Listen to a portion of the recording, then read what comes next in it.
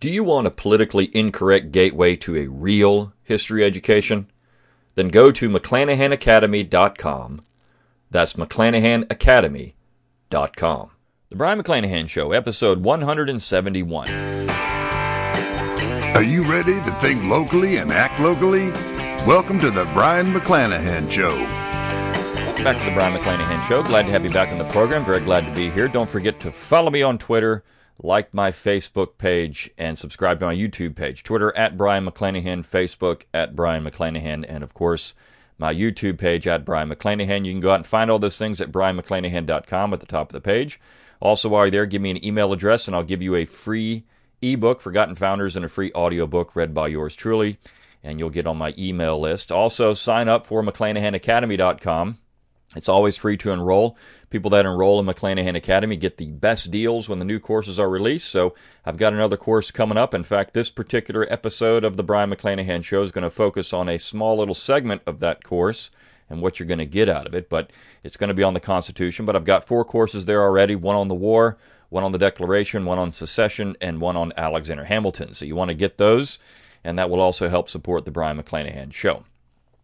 Okay, well, let's talk about the issue of the day, which is an email that I received from a listener. And I do read these emails. One thing, if you want to send me requests to do a podcast or an episode in the podcast on a particular issue, go ahead and send it to me. I may not always respond back to your email, but I do read them.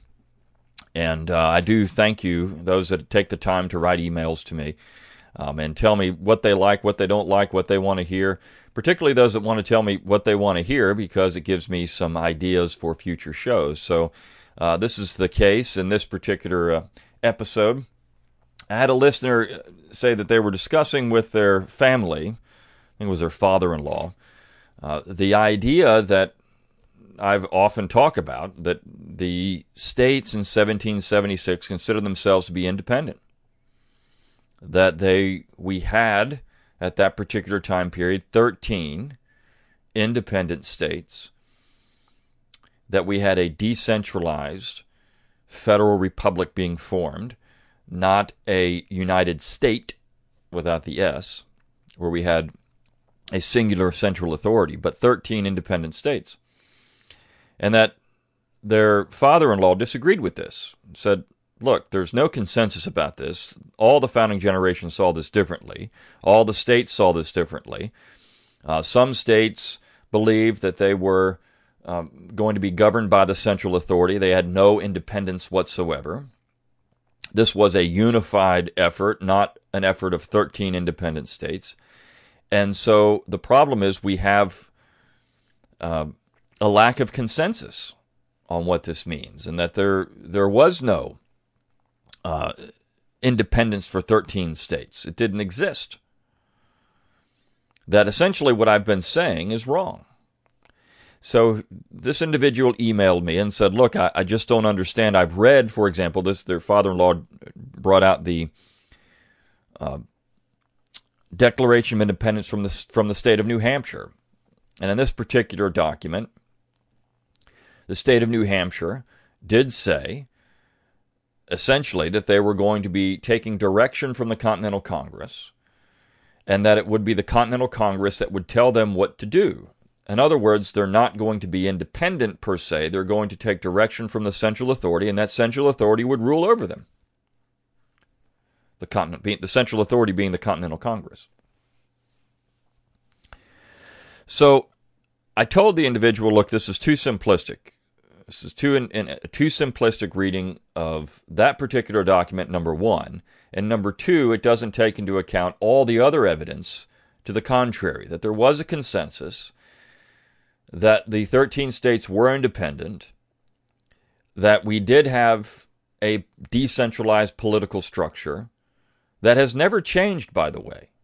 And this is something I'm going to get into in extensive detail in the course on the Constitution.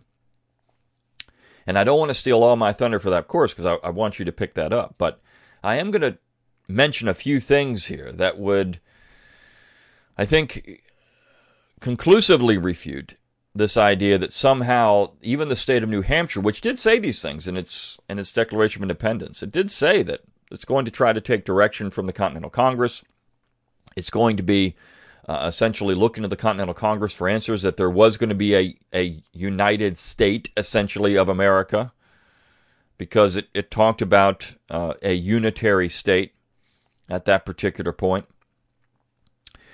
So there is a way to easily address that particular position, and I want to do that because this is important. It's nice when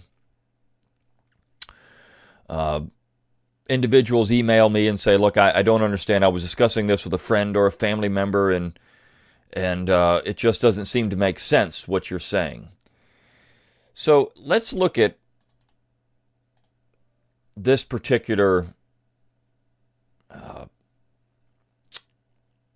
issue in a little more detail. And let's start with the questions that this individual asks. First and foremost, the first question, how can we be confident that the colonies were independent of each other after 7-4-76, given the evidence above? And two, how does one address the general perspective that no definite political structures were established by the founding generation, and that nothing can definitively be considered unconstitutional? And he says that there's a quote from this New Hampshire Declaration.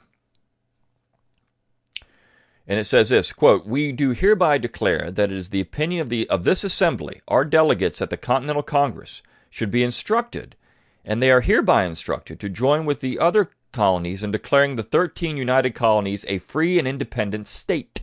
Not states, but a free and independent state, singular.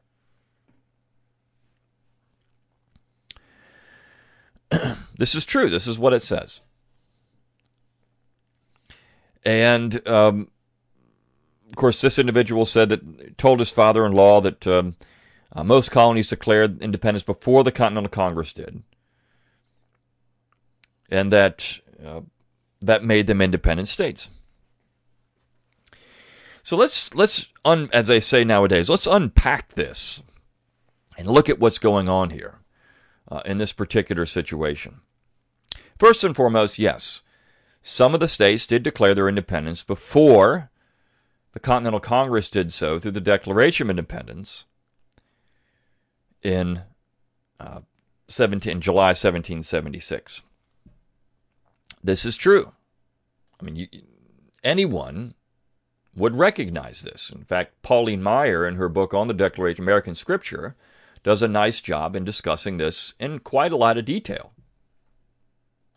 Now, one of the ways we can actually examine this particular position is through the drafting of state constitutions. Now, this is a very important step because, you see, in the United States, in the American political tradition, the American colonists, later members of the United States and the states themselves, believed that written constitutions were essential. Written constitutions were essential, rather than an unwritten constitution, because the idea was that a written constitution would restrict the powers of the government, whether it was the central authority or the state governments. But the written constitution was there to ensure that these particular things could not be infringed or by the government itself, or that these were the only things the government could do. Now, when it came to the states, it's a little different, because the state constitutions, as James Wilson of Pennsylvania pointed out in his State House Yard speech, essentially were there to determine a structure of government. And as long as the central authority, as long as the state said that we can't do these things in relation to, say, the Articles of Confederation or the United States Constitution, they could do whatever they wanted. The constitutions that were written for the central authority, the Articles, and then later the Constitution for the United States, those particular documents were designed to limit the power of the central authority, leaving all else to the states. So who is granting the power in that particular case? And I've done a podcast on this. Is essential. The states were granting the powers to the central authority, meaning they had the sovereignty, meaning that they were free and independent states. So that's an important distinction to make. But the fact that these states were writing constitutions shows that they were already independent states. They thought of themselves that way. They thought of themselves as co-equal governments in relation to other states, including the state of Great Britain. Now remember, in 1783, the British Empire was forced to recognize each state as independent, individually. It didn't have one peace treaty with the United States. It had 13 peace treaties. So there was a consensus at that time that the states were independent, free and independent states. So looking at these constitutions, and when these constitutions were drafted, there were actually 4 states that drafted constitutions before the Declaration of Independence. New Hampshire is one. In fact, it drafted the first Constitution. So did South Carolina. Virginia drafted a Constitution before, and so did New Jersey. So all of those states drafted constitutions prior to the Declaration of Independence. In fact, New Hampshire drafted a constitution on January 5th, 1776. Now, the language of that document is interesting because even in that particular document, it's still looking to the center. We're going to do this because the Continental Congress said we should do this. We're going to do this. We're going to declare independence, but we're going to look to the Continental Congress for guidance. So in New Hampshire, there was, in a way, a drag on that free and independent state idea. However, if you read carefully, particularly in that Declaration of Independence that they had, if you read carefully, the fact that they've drafted the Constitution in and of itself says that we're an independent state. Now, they're doing this to protect their rights as Englishmen, which is what the entire war was about to begin with. They're doing it because they said the central authority, Great Britain, has been violating these rights. So we're going to protect these rights in the state of New Hampshire.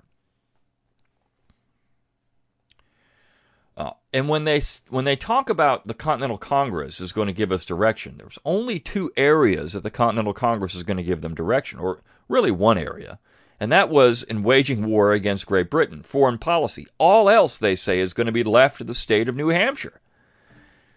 Now, this gets into the whole concept of the empire and what the American colonists believed the empire should do and should not do before the war itself. During the era of salutary neglect, and then after that, in the 10 years leading to war, there was a certain discussion that went on about the nature of the central authority and what Great Britain could do and what the colonies could do. And essentially what the colonists believed, and this was across the British Empire, not just in British North America, but also in places like Jamaica and Ireland, there was a certain a pushback against internal meddling in these particular areas, meaning that they believed the British could regulate trade, and they of course believed the Parliament, could then defend these colonies against foreign invasion, but all else should be left to the colonies themselves, meaning all of your domestic concerns. That was out of the purview of the British Empire. So when you look at the United States Constitution, and you look at the decentralized political structure that Americans clearly preferred, that's essentially what you're getting. You're getting the idea that the central authority can handle commerce and defense. Now, international commerce, all they could do internally was ensure that you had a free trade zone between the states. When you even look at the U.S. Constitution, that's what you get. It's a free trade zone. There's no discussion about anything other than that. Commerce had to remain free and unimpeded between the states. There was no discussion about regulation of commerce between the states. Other than that, now certainly the mechanism was put in place where it could do that, but the founding generation really wanted, more than anything else, the free exchange of goods and services between the states. They didn't want Virginia and Maryland passing tariffs against each other anymore. And when you look at Supreme Court decisions, that's the case. This is what they're looking at. And of course, internal commerce, the internal affairs of the states, meaning what individuals in those states do, was not under the direction of the general authority, and individuals were not commerce. This is what states could do against each other. Individuals were not the state.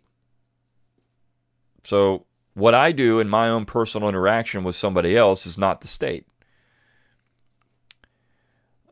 Now, the states could regulate that, the states themselves, but the general government could not. So that decentralized structure is key to understanding what's going on here. Even New Hampshire said that in its Declaration of Independence. So you had 4 states that had a constitution written before the Declaration of Independence in 1776. And then you had a number of states that did it after. Now, Connecticut and Rhode Island simply used their colonial charters. So they didn't change anything.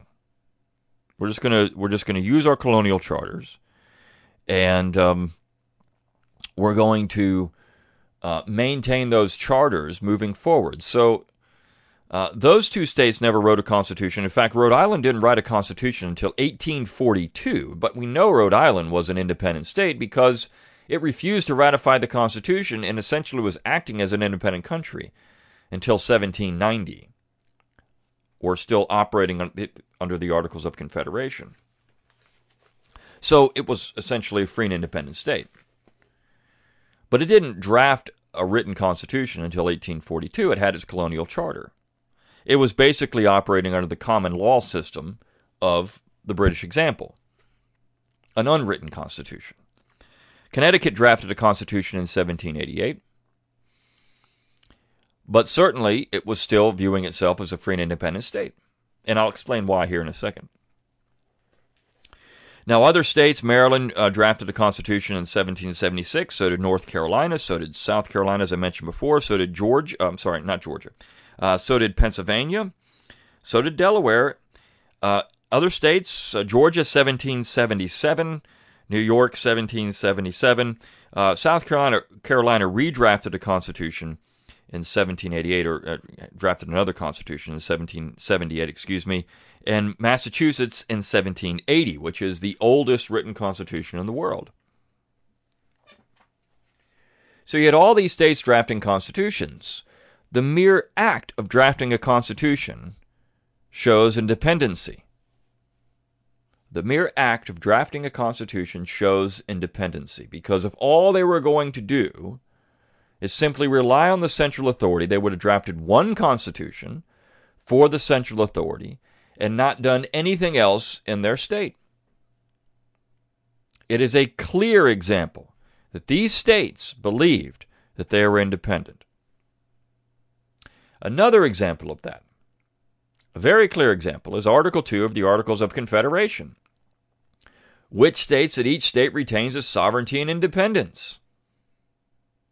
Okay. So even the first Constitution for the United States, the Articles of Confederation, clearly says that these states retain their sovereignty and independence. Well, they retain it. They're not creating it. They're retaining it. So there was a consensus among the 13 states that they were free and independent states, as Jefferson clearly said in the Declaration of Independence, which was the last paragraph of the document. Again, I get into this in both the secession course and the course on the Declaration. That was a conscious choice of a word. They could have said their provinces, their colonies, their counties. No, their states, as the same as the state of Great Britain. So that's very important. I mean, words have meaning. And the fact that that particular paragraph was adopted by the Continental Congress, which was Richard Henry Lee's position, the state of Virginia's position, they just simply took that wholesale and added it to the Declaration and said, this is what we are. We're 13 United States of America. Not the United States of America, we're 13 United States of America. A very important distinction to make. So you can't get around that. You can't get around this the evidence that's there that says the consensus was that these were 13 independent states. The Treaty of Paris of 1783 recognized each state as independent. And Jefferson clearly says what these states can do, which is everything that a free and independent state may have right do, which was commerce, defense, internal affairs. Now, when they drafted the articles, they delegated certain powers to the central authority that they did not think that they could do on their own. That's the key. Defense was something better handled by a central authority. Didn't mean the states couldn't defend themselves if they had to, but the fact that you had 13 states would be more powerful than just one state in, say, resisting the British.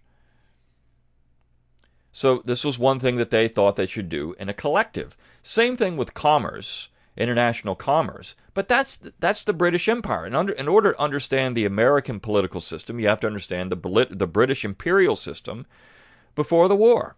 This is how the American colonists conceptualize it. Now, the British didn't agree. The Parliament didn't agree. They thought that they could do whatever they wanted with these colonies, internal affairs included in that.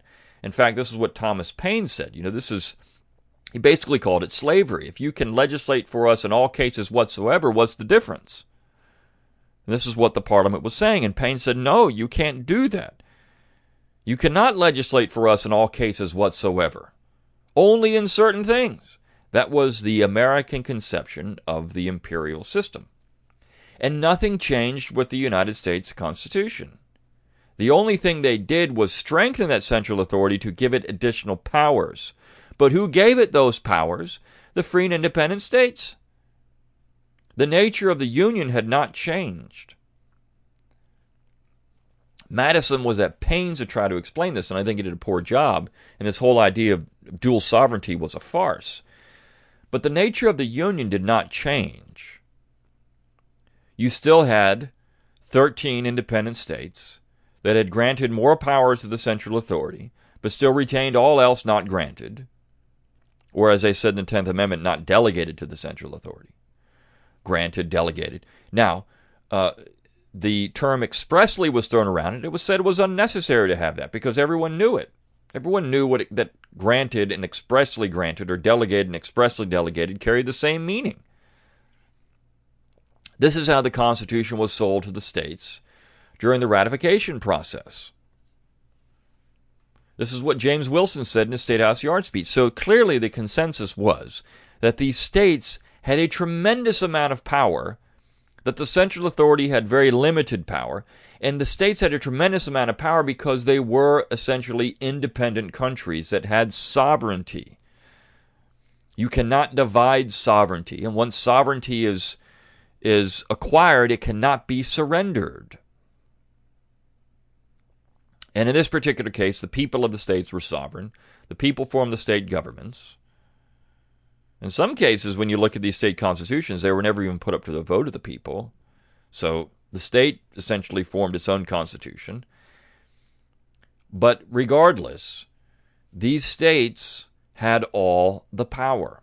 And one state constitution saying, well, we're going to rely on the central authority to tell us what to do. That's backwards from what every other state thought. When you look at New York, for example, when you get to the vote for independence, the delegates to the Continental Congress from New York wouldn't vote because this legislature of New York wasn't telling them what to do. So here's a clear example that New York was operating independently. The fact that every vote was taken by state, not by individual, says something. The fact that the Constitution was ratified by state, that the Articles of Confederation was ratified by state, that votes in that Congress were to be held by state, not individual, in the first Congress under the Articles of Confederation. The fact that the president and the Constitution is elected by state, or if there's no clear majority in the Electoral College, the states and the House of Representatives are the ones that make the decision. Not individuals in the House, states in the House. They vote by state. You see, the states have complete control of the government. They are the fourth leg of the general government. It's not often viewed that way. We view it as the three branches of government, then the bureaucracy. But in reality, it's the three branches of government in the states. That's the fourth leg of government, and the most powerful leg of government, because the states can abolish the whole thing through an Article 5 convention.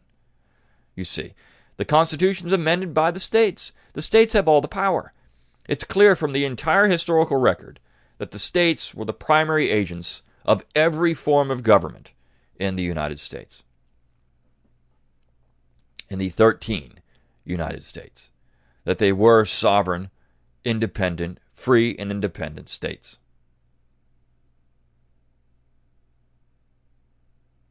So, what we have,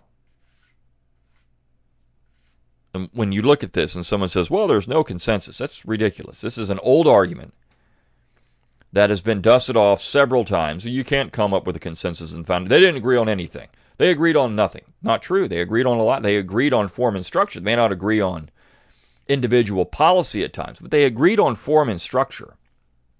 The consensus did. There were individuals who didn't necessarily agree. I mean, Hamilton among them. James Wilson, ultimately, when they got into the government, they operated in a way that they said they wouldn't do. But see, that was the consensus leading to ratification of the Constitution. That the central authority would only have certain defined powers and all else was left to the states. I mean, this was the consensus. This is what everybody agreed with.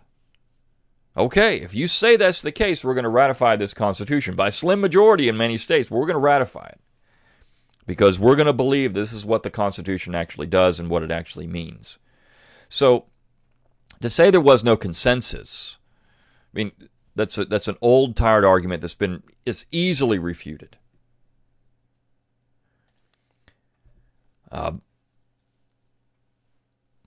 And the question is, the question of how does one address the general perspective that no definitive political structures were established? They were. They established 13 independent states through written constitutions. 2 using their colonial charter. It's already written down. Okay, we're just going to move that forward. We already have a government. So they established definitive political structures. When you look at the Articles of Confederation, it's a definitive political structure. When you look at the Constitution, it's a definitive political structure. And the way that that particular Constitution was argued, because it went through a ratification process, unlike the Articles of Confederation, you find consensus.